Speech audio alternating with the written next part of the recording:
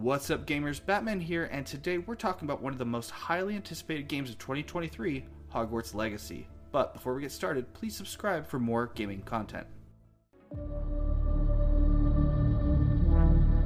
TST Gaming, your destination for all things gaming. There are 3 different versions to choose from, with different release dates for Hogwarts Legacy, with the absolute earliest being February 7th, for those who did purchase the deluxe edition of the game. The standard edition will be released on February 10th for next-gen consoles and PC, and April 4th for PlayStation 4 and Xbox One. The Nintendo Switch version will be released on July 25th. Hogwarts Legacy is an upcoming open-world game that is an action RPG set in the wizarding world of Harry Potter. The game takes place in the 1800s, several years before any other stories or media in the Harry Potter universe.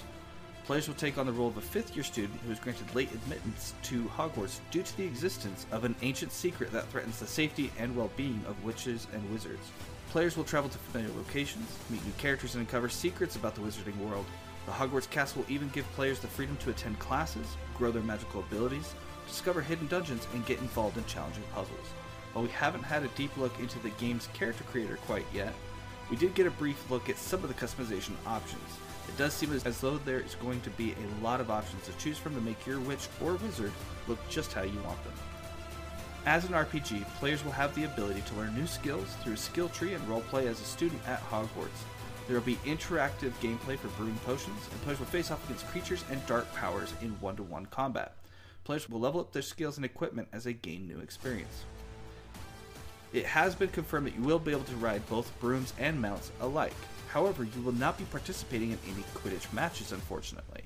But who knows, maybe they're adding that as an expansion of sorts in the future. I know I'd gladly pay to play Quidditch on a modern game like this. Combat in Hogwarts Legacy consists of wands and spells. Players will develop spells and learn new skills during combat, and they have access to up to 20 spells at a time. Players will be able to use single spells to attack enemies or build combos with multiple spells to produce more damage. Spells are broken down into different categories such as damage or control, and a dodge mechanic will also be included in the game. For those wondering how much game time they're actually going to be able to get out of this game, it looks like, according to a leaked copy of the upcoming Hogwarts Legacy art book, the game's main story will take around 35 hours to complete. For those completionists out there looking to complete every challenge and find each collectible, the game is expected to take over 70 hours. The graphics in Hogwarts Legacy are stunning and immerse players in the wizarding world. The game has rich, detailed environments to explore that are true to the Harry Potter universe.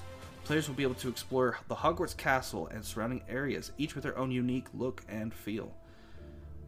With the release of Hogwarts Legacy just around the corner, we're getting more and more excited about what this game has in store for us.